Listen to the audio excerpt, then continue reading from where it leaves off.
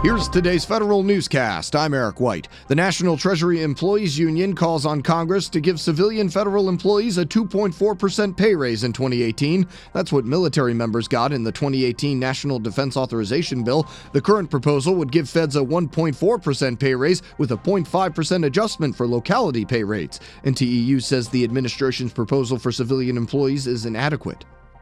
A manager is needed for the F Fund. The Federal Retirement Thrift Investment Board issues a request for proposal for a fund manager as its contract with BlackRock is set to expire. The new contract will be for a one-year term and 4-year-long options. The F Fund held about $28 billion in assets as of October. BlackRock currently manages the F Fund and all other TSP funds. Veterans Affairs asks industry for input on an application programming interface or API management platform. The goal of the platform is to offer one place where veterans can access health and benefits information. It will also make it easier for VA employees to navigate different department systems. A former VA employee faces a Veterans Day indictment for stealing money from veterans. More now from Tom Temin in today's management report. An Upper Marlboro, Maryland man is charged with 4 counts of wire fraud and 1 count of bribery. Russell Ware allegedly wired $21,000 from disability benefits accounts to his own bank account and $46,000 to a friend in Mississippi. She allegedly sent Ware kickbacks using Walmart-to-Walmart transfers. The friend, Jacqueline Crawford, pleaded guilty in February to theft of government property.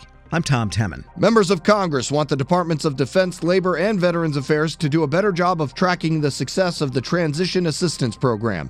The program helps military service members prepare for civilian lives and jobs, but the Government Accountability Office found inaccurate numbers in a DoD report on the program. Lawmakers found agencies track graduation rates, but not whether those graduates actually succeed outside of the military. Sharing cyber threat data remains a struggle for DHS. The Homeland Security Department is providing cyber threat information to the private sector, but may be focused on the wrong outputs. The DHS Inspector General says the agency's cyber sharing efforts should focus on quality and the contextual data needed to effectively defend against the ever-evolving threats. Instead, auditors say the current focus is on volume, velocity, and the timeliness of information. The IG also says DHS should integrate unclassified and classified databases to improve how analysts compile complete situational awareness of potential threats. I'm Jason Miller. It appears the idea for the United States Space Corps to be a new branch of the military may be on hold for now. It was originally in the House version of the 2018 Defense Authorization Bill, but did not make the final cut. Instead, the most recent version tries to streamline space acquisition and deconflict some of the leadership roles.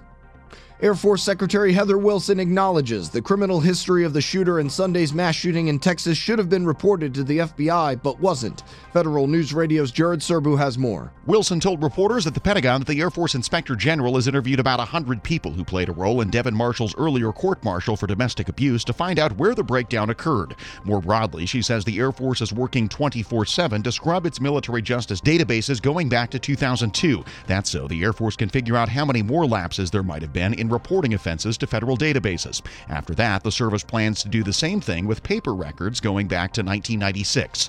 Jared Serbu, Federal News Radio. And a Maryland senator wants to know more about USAID's cancellation of foreign service jobs. Democrat Ben Cardin writes to USAID Administrator Mark Green asking why the agency recently announced it is rejecting 100 foreign service applicants and canceling their respective posts. Find these stories at federalnewsradio.com and subscribe to the Federal Newscast on Podcast One or iTunes. You can also follow us on Twitter at Federal Newscast. I'm Eric White.